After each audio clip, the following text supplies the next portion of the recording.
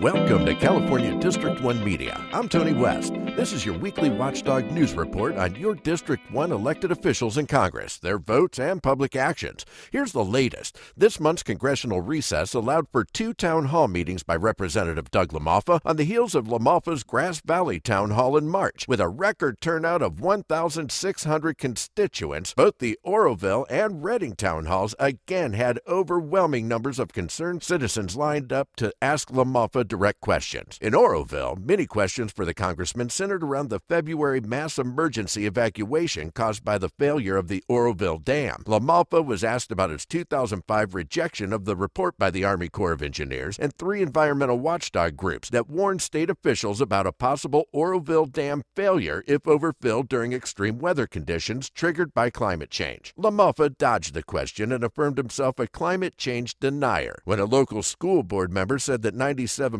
of scientists confirmed that man-made climate change is real, LaMalfa stuck to his anti-science party line, quoting, "Climate change occurs all the time." When the audience erupted, LaMalfa failed to silence them by scolding, "Do you yell in church?" His constituents shouted back, "Do you lie in church?" Oh dear.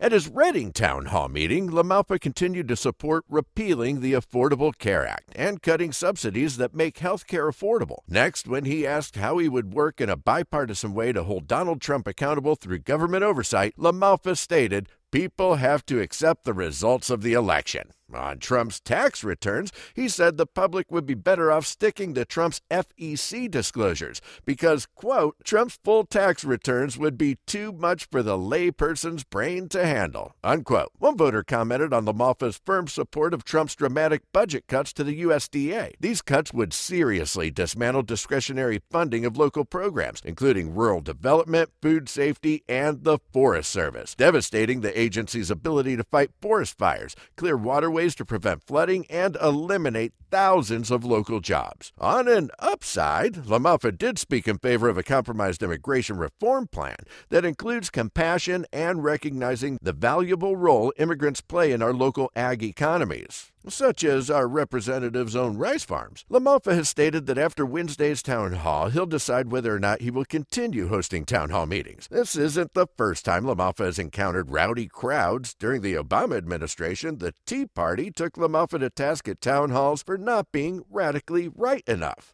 Clearly, the climate has changed. Whether you like it or not, in District 1, Doug LaMalfa is your voice in Congress. Remember, your vote is also your voice. Be heard. Be sure to register and vote in 2018. For District 1 Media, I'm Tony West. The views expressed on this show are those of the speaker only and not necessarily those of KVMR, their board, staff, volunteers, or contributors.